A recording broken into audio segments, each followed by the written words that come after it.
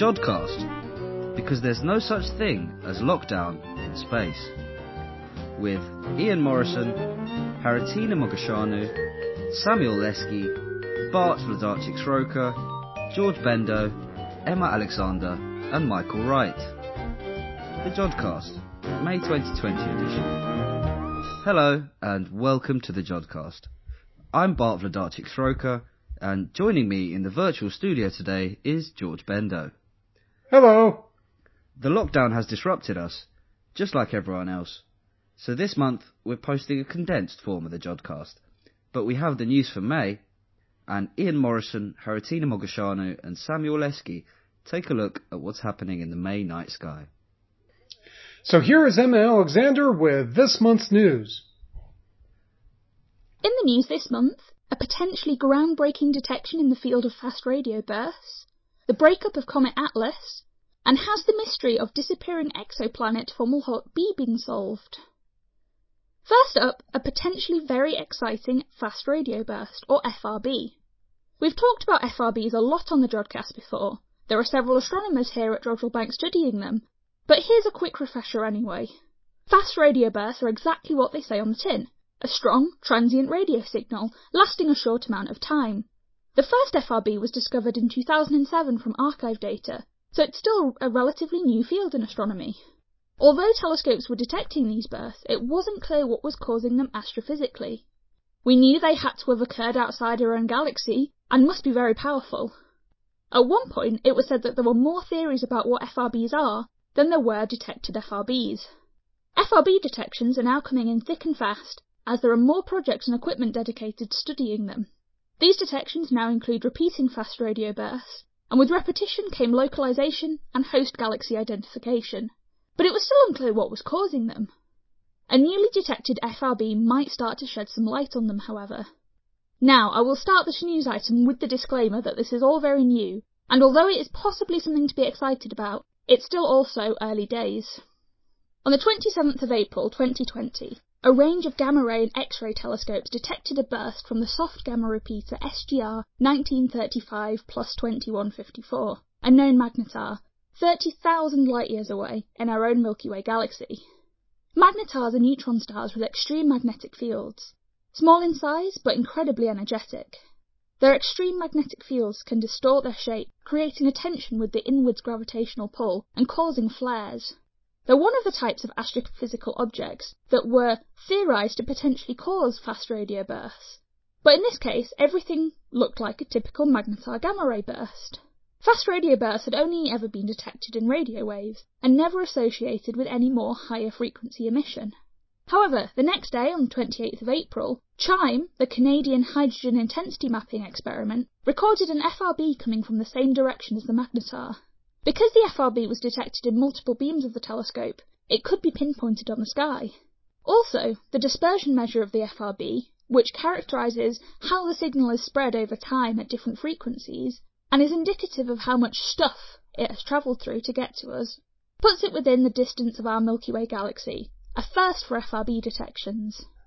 CHIME reported their detection in the Astronomer's Telegram, and was followed up by the reporting of a second independent detection of the FRB. This independent detection was made by STARE-2, a set of 3 radio feeds located in California and Utah, spread between 600 kilometres. It was designed to detect local FRBs, which will seem much brighter than extragalactic ones due to their proximity, and to be able to triangulate them. STARE-2 did report affluence, which is a measure of brightness and duration of the burst, 1,000 times greater than that of CHIME's, so the detections aren't completely consistent as they're currently reported. At its peak, the burst could have been one of the brightest radio sources in the sky, comparable to Cassiopeia A or Cygnus A. So, what do we know for sure? Well, one of the possible theorised origins of fast radio bursts are magnetars. A magnetar in our own Milky Way galaxy showed a burst of activity, and subsequently a fast radio burst was detected coming from the same region of sky. It's too early to confidently link all of these things, but follow-up observations have been encouraged, and we should hopefully know more details when full publications are released. If there is a link between all of these things, it would be revolutionary within the fast radio burst field. As always, we will keep you updated. Next up, Hubble witnesses the demise of Comet Atlas, formal designation C2019Y4. The Space Telescope imaged the comet to find it had broken into pieces. Discovered on the 29th of December 2019 by the Asteroid Terrestrial Impact Last Alert System, or ATLAS, the comet had been closely anticipated by many astronomers. At one point, its brightening suggested that it could become visible to the naked eye on its closest approach to Earth later this month, and could be one of the brightest comets of the past 2 decades. Now, the once football field-sized body has broken up into smaller pieces, with the biggest estimated to be the size of a house. Although this may be a disappointing event for many, it provides an exciting insight into comet fragmentation, with comets bright enough to be observed typically only breaking up like this once or twice a decade. Definitely something to celebrate as Hubble reaches its 30th anniversary in space. You can view the images of Comet Atlas and other content celebrating Hubble's birthday online. We'll put a link in the show notes. And finally, a new paper has been published which might explain the disappearance of Fomalhaut B. The object, in orbit around the bright star Fomalhaut, was announced to have been discovered in 2008 as an exoplanet, one of the first to have been directly imaged. Now iconic images of Fomalhaut B, taken by the Hubble Space Telescope in 2004 and 2006, appeared to show a bright dot in the path around its star, along with a ring of debris. However, further observations over time showed the object dimming and expanding in size, not your usual exoplanet behaviour, and therefore casting its existence into doubt. A new study in the journal Proceedings of the National Academy of Sciences may shed light on this disappearing act. The authors suggest that Fomalhaut B disappeared because it never actually existed in the first place. Instead, the object Hubble saw in 2004 and 2006 was actually a colossal cloud of icy debris created by a recent violent collision between 2 planetary fragments. When this cloud was first imaged, it was dense enough to appear like an exoplanet might. Over time, the cloud grew larger and more diffuse, disappearing from view. More work will be needed to confirm this, but this new paper may be a key piece in the puzzle. So long, Fomalhaut B. It was nice knowing you. Thanks for that, Emma. Now here's Ian Morison with the May night sky. The night sky for May 2020. As darkness falls, the constellation of Leo the Lion is falling towards the western horizon with its bright star Regulus.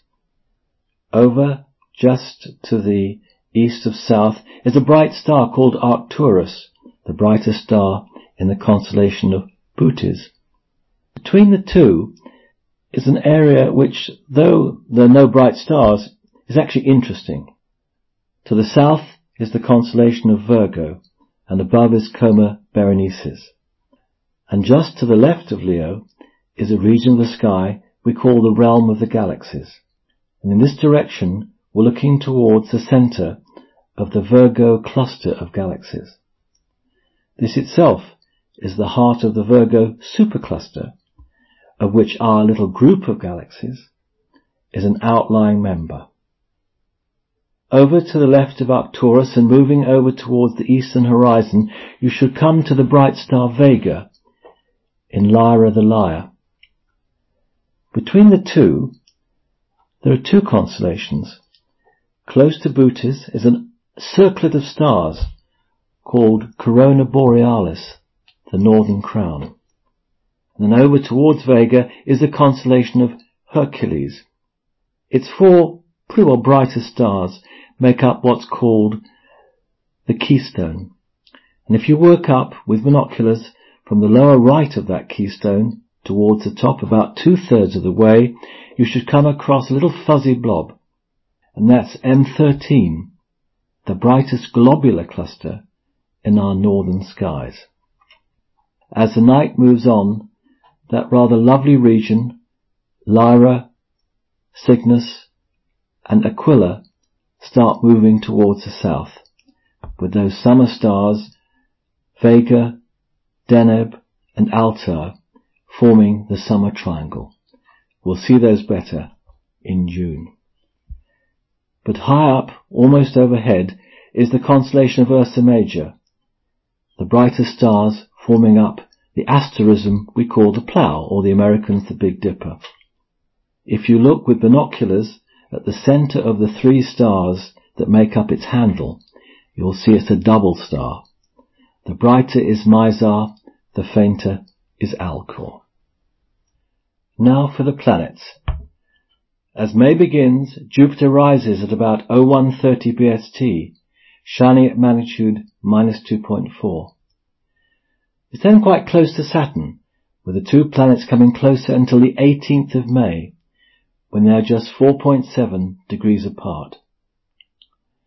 During May, Jupiter brightens to magnitude -2.6, while its angular size increases from 41 to 45 arcseconds. With an elevation of about 12 degrees before dawn, a low southeastern horizon will be needed, and our views of the giant planet and its Galilean moons will be somewhat hindered by the depth of atmosphere through which it will be observed. Saturn follows Jupiter into the sky at about 0140 BST, and by its end at around midnight, whilst its magnitude increases slightly from plus 0.6 to plus 0.4. At the same time, its angular size increases from 17 to 17.8 arcseconds. Its ring spans some 37 arcseconds across, and at 21 degrees to the line of sight, are somewhat less tilted than they were at their maximum of 27 degrees. Sadly again, its low elevation before sunrise will somewhat limit our views of this most beautiful planet. Mercury rises out of the sun's glare and will become visible around the 12th of May, having a magnitude of -1.5 and lying well below Venus in the west-northwest. The two planets come closer together as Venus sinks lower towards the horizon and Mercury rises higher. They're closest on the 21st of May, when Mercury lies about 1 degree to the lower left of Venus. By then, Mercury's brightness has faded to -0.7, whilst it continues to rise in elevation until the beginning of June. Mars can be seen towards the southwest in the pre-dawn sky at the start of the month, rising about 0300 BST. It will then have a magnitude of plus 0.4 and a 7.6 arcsecond salmon pink disk. Initially it lies in Capricornus before moving into Aquarius on the 9th of May. By month's end, its magnitude will have increased to 0 and its angular size to 9.2 arcseconds. Given good seeing, amateur telescopes could well now enable you to see some features, such as Syrtis Major, on its surface. And finally Venus. It's still dominating the southwestern twilight sky, and as May begins, will still have an elevation of about 31 degrees at sunset, setting about 3.5 hours after the sun. But by month's end, this will have dropped to 30 minutes. During May, its angular size increases from 40 to 57 arcseconds, but at the same time, its phase, which is the percentage of the disk illuminated, decreases from 24% to 11%, and so the brightness only reduces from -4.7, which is about the brightest that Venus ever gets, to -4.2 magnitude. Finally, some highlights of the month.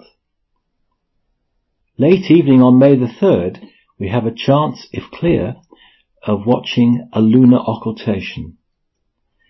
As seen on the plot in the Jodrell Bank Night Sky page, just search Night Sky Jodrell, the moon will occult the 4th magnitude star Nu Virginis.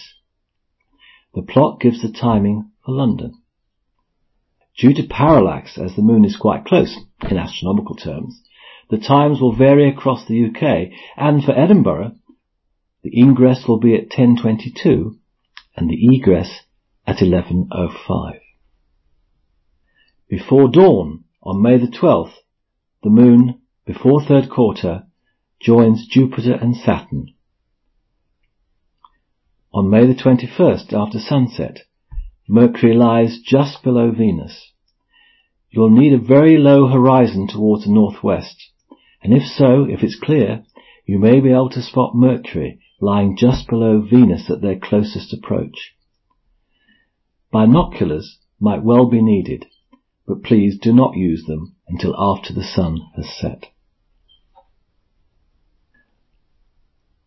On the nights of May the 23rd, 24th and 25th, Comet Pan-STARRS comes close to M81 and M82. If it's clear on these evenings, and looking high in the northwest using binoculars or a small telescope, you may be able to spot the comet Pan-STARRS as it passes the galaxies M81 and M82 in Ursa Major. I produced a plot on the Jodrell Night Sky page that show its position relative to those galaxies, Bode's Galaxy and the Cigar Galaxy, on the 3 evenings. On May the 24th, after sunset, if it's clear, you might be able to see a thin crescent moon very close and over to the left of Venus and Mercury. Again, you may well need binoculars, but please don't use them until the sun has set. And finally, something on the moon. A nice object, seen with a small telescope, is called the Hyginus Rill. And on May the 13th and 29th, it lies close to the terminator. That's a very good time to look for it. For some time a debate raged as to whether the craters on the moon were caused by impacts or volcanic activity. We now know that virtually all were caused by impact. But it's thought that the Hyginus crater that lies at the centre of the Hyginus Rill may well be volcanic in origin.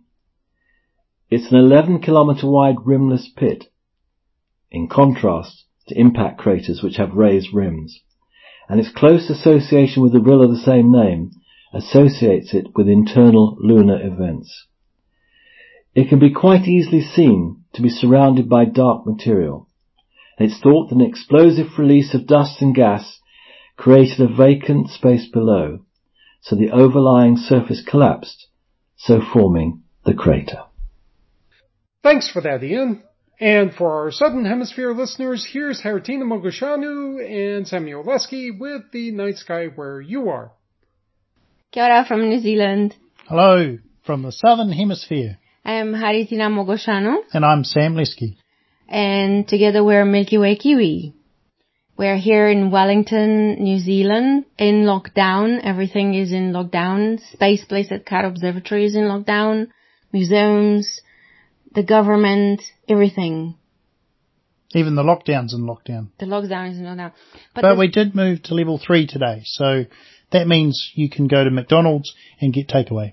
And the stars are still on the sky, and they are more beautiful than ever because now we are moving towards that time of the year when the galactic center comes above the horizon, and it's just phenomenal. So, what are we going to look at in May? Well, we're going to look at the moon. The moon is out there in the sky, and it's quite big and makes a lot of light. And we're going to have first quarter moon on the 1st of May. And then the full moon is going to be on the 7th of May, which is bad. Like, it's bad for you if you want to look at the stars. Do not look at the stars when it's full moon. The funniest thing that I've noticed through time, as I was working at the observatory, a lot of people come to look at the stars when it's full moon. But we are here to tell you don't, because you're not going to see as many stars in the sky as you see when there's new moon in the sky, which means the moon is hidden on the other side of the earth. I wonder if there's a correlation between the full moon and good weather, because quite often it'll be crystal clear when there's a full moon, but when there's a new moon, it isn't. You got me there for a second. I believed you. Don't believe him. There is also a last quarter moon, which is going to be on the 15th of May, and very funny, on the 30th of May we're going to have first quarter again, so that's quite a cool month when we have so many phases of the moon, like too many. That must have a name, must it? Like banana mango moon or something. Well, I'm sure if that doesn't have a name, there'd be someone Goat banana who will find moon. it. Yeah. When you have all the phases of the moon in 1 month, what does that do? On the other side, we have Scorpius, and it's coming up on the eastern horizon. I was watching it from the window rising, and it's just gorgeous.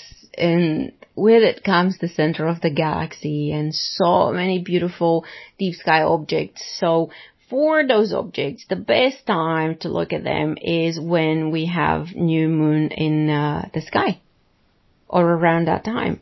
We're also here at Space Place at Kite Observatory participating in a program by Globe at Night, where we want to measure light pollution from here in Wellington. And we actually went outside with our phones and the maps. We're looking at the stars in the sky. We measure how many we can see, and we compare them with maps that are provided by Globe at Night. And from our house, which is near the green belt of the town, so we have lots and lots of trees, which is very lucky, our sky is about magnitude 5. We can see magnitude 5 stars, which is spectacular.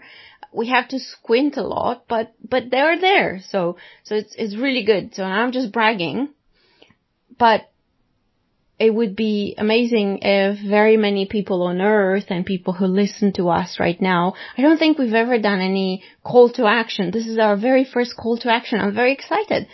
If they would go outside and support Globe at Night with their campaign to measure the dark sky and see how many stars you can see from your house, from your porch, from your tree, from whatever your favorite place is around your house, and make sure that you read on Globe at Night. There are a lot of resources about what we can do on light pollution, because unlike any other kind of pollution, light pollution is the one and only where you can turn the switch off and ta-da, there's no more light. So we can get rid of it instantly.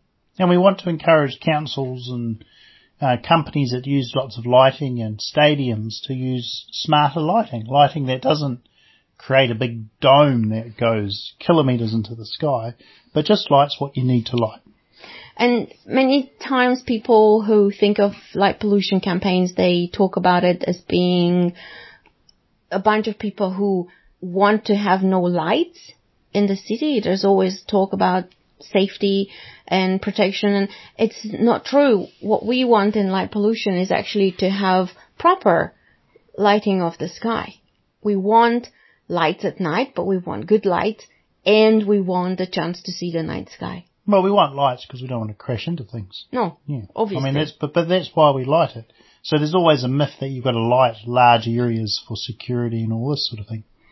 But, there's a lot of thinking happening now that this is actually really bad for the environment, really bad for birds and animals, and really bad for us. So if we don't have light in the sky, this month is one of the most amazing months to look at deep sky objects. So, where do we start? We could probably start. Well, we could start with Scorpius. Scorpius is going to be about 50 degrees above the horizon at a reasonable time of night, probably around 11 o'clock. That's a lot. That's more than it is in Europe. It's kind of like 30 degrees above the horizon when it's at maximum. Now, if you do go outside at 6 when it's getting dark, Scorpius is not going to be at 60 degrees above the horizon. It's going to be quite low. In fact, it's going to be right on the horizon. So if you do go out early, you're not really going to be able to appreciate it a great deal. But if you hang around a couple of hours, you can. And there's some really cool things you can have a look at. Just south, or just underneath towards the southeast of Scorpius, is those really famous nebula, those really big nebulas like Lagoon Nebula, Trifid Nebula, Eagle Nebula, the famous pillars of creation, which of course is Hubble's birthday just this week. So you can go and actually have a look at that. With the telescope? Yeah, I mean, it's not overly bright, that one, but I mean, everything looks like a smidge. Yeah, but that one's better as an imagery. It's a better target, smidge. Yeah, if you've got a camera. But there's other nebula there that you can see, especially the reflection nebula, because they're a bit brighter. They don't have that red, which you can't really see, but you can with a camera. And of course, there's also a lot of globular clusters in that area as well. I mean, this is the centre of the galaxy, this area. So there's a lot going on. There's clusters, there's nebula, there's globular clusters. This is, I mean, we're looking towards the CBD, aren't we? Towards the CBD of the galaxy, I like that. Yeah. And we see a lot of light pollution towards the CBD, which is the centre of the galaxy, that big halo. Yeah. And of course, in that big halo, there's a lot of globular clusters, which is why we see so many globular clusters in that direction. Now, if you don't want to see the big city lights of the centre of the galaxy, you can go and look towards Leo, which is actually not too low. It's high enough in our sky. It's about 30 degrees above the horizon, at 10 o'clock. And if you're any later, it actually starts dipping down and get a bit lower. But there's a whole lot of galaxies you can have a look at there. But if you follow the tail, I guess it's called the tail, this bottom bit of Leo, which is, the bottom bit from this northern hemisphere. From the southern hemisphere is the top bit. And you've got the bit on the Denebola. Yeah. So if you follow that line from Chertan to Denebola and keep going, then what you'll come across is that massive amount of galaxies in Virgo. Wow. Macarian's chain, that famous little kind of sort of not circle, but curved line of galaxies, which is, photographers love taking pictures of that. But you can see so many of these galaxies. Even with a moderate-sized telescope, you can see a lot of these galaxies. They're the big ones, As long as you don't have moon. As long as you have the moon. So if you go down towards the horizon from Macarian's chain, then you'll start seeing those galaxies that people in the northern hemisphere are more familiar with, such as Black Eye Galaxy, Needle Galaxy, M85, Whale Galaxy, and then right down on our horizon, and you can't really see them from here, Sunflower Galaxy, M106, and of course Whirlpool Galaxy, M51, that very famous galaxy in the northern sky. We can't really see it here because it's right on the horizon. You have to be on a mountain. You're saying, you have to be on a mountain and have a super mega clear horizon. Oh, yeah. Looking out to sea in the north, which is quite hard to do from here. But we can go back and have a look at objects that are around the Saturn Cross. And we were talking the other day about the Saturn Cross and all those stars around Centaurus, that they form another kiwi. And we were talking about all these kiwis that we can see in the night sky here in New Zealand. Like so many kiwis.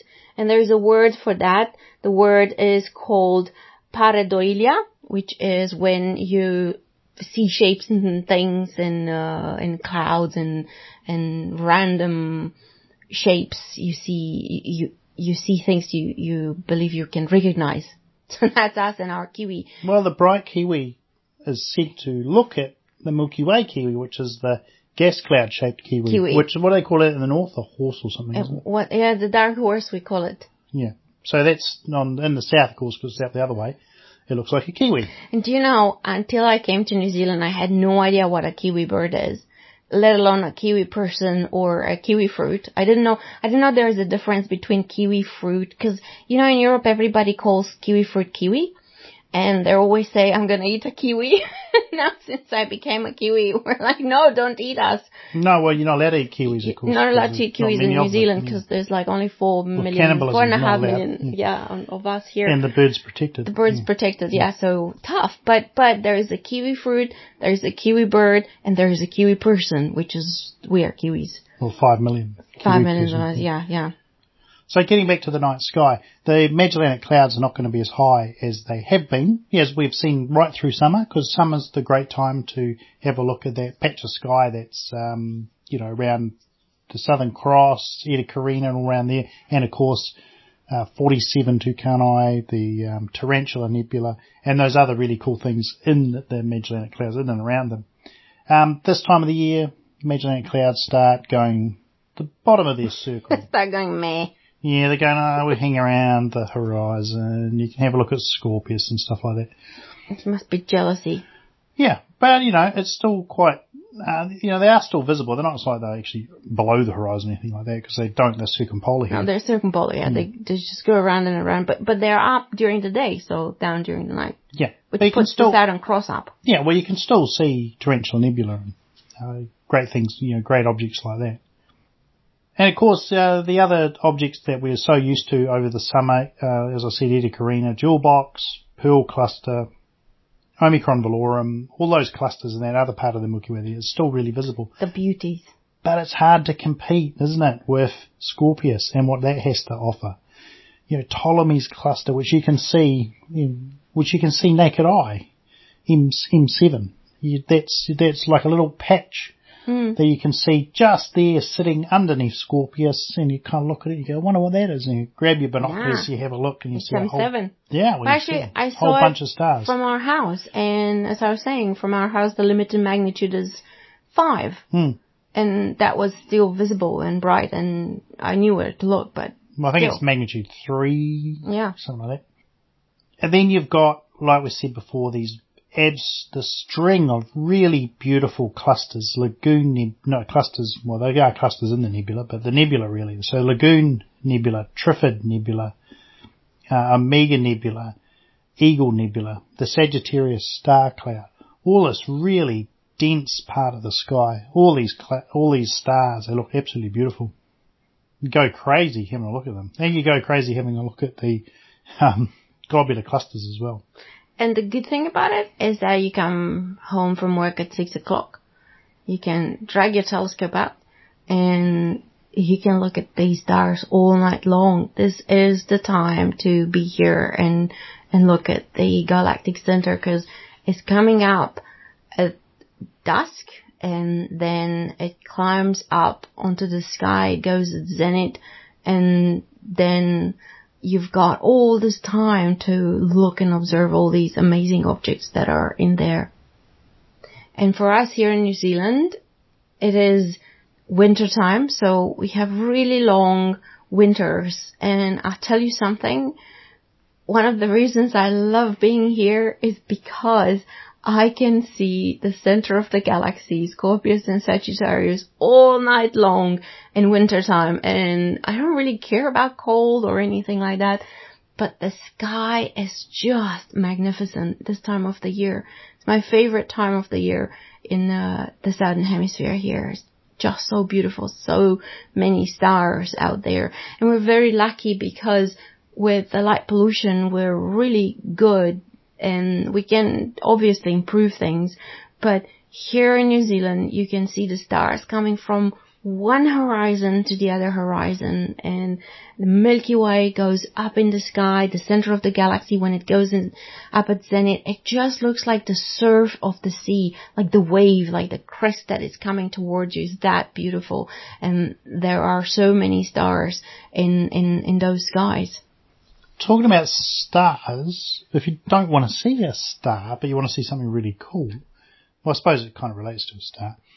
Nice height in our sky at the moment, above 45 degrees, is the quasar 3C273, that very famous quasar. So what's a quasar? Well, a quasar is it's all the energy given off around a supermassive black hole at the centre of a galaxy. And sort of, enormous amount of energy, this light you can see. So what's kind of cool about this one is it's over 2 billion light years away, 2.4 billion light years. Billion. Absolutely staggering. Now, you can see it with a reasonably sized telescope. You've got to get quite a big telescope. Can we see it with ours? Yeah, we'll see it with the 16-inch. It's magnitude 12, or very close to magnitude 13, so it's really, really dim. And it's like looks like a star, a point source. But that point source has travelled 2.4 billion years to get to your eye. So it's well worth having a look at. And where is it? Well, if you go north of Macarian's chain, go up the sky, not north, go up towards the zenith from Macarian's chain, past M49, and it'll be sort of sitting, kind of in that part of the sky, about 45 degrees up, to the left of Speaker, and just below Porima. And Zania. Yeah, so I can't pronounce any of the star names, so Harry does that. I'm trying. But 3C273, imaginatively named as it is one of those easier to pronounce than Zana and Porima. Wow, yeah. But it's one of those amazing things that you can see, and the distance is just mind-boggling. Not only is it, outside our solar system, our galaxy, but outside the local group of galaxies. It's a long, long, long way away. And you can see it. It's like a little dot point, like a star. Looks like a star. Right. Because really at that distance, it's just a point source, like a star. But it's not a star. It's the disturbed mess around a supermassive black hole. Wow. It is so daunting and beautiful to have these experiences and stop a little bit and look at these objects in the night sky and remember that we are made from the same stardust as they are. And our planet is too. And also the other planets in the solar system, speaking of which, are in the sky. Some of them are in the sky. Venus is now on the western edge, and it will disappear from the sky in mid-May. But there are other planets that are coming towards the line of sight: Jupiter, Saturn, and Mars.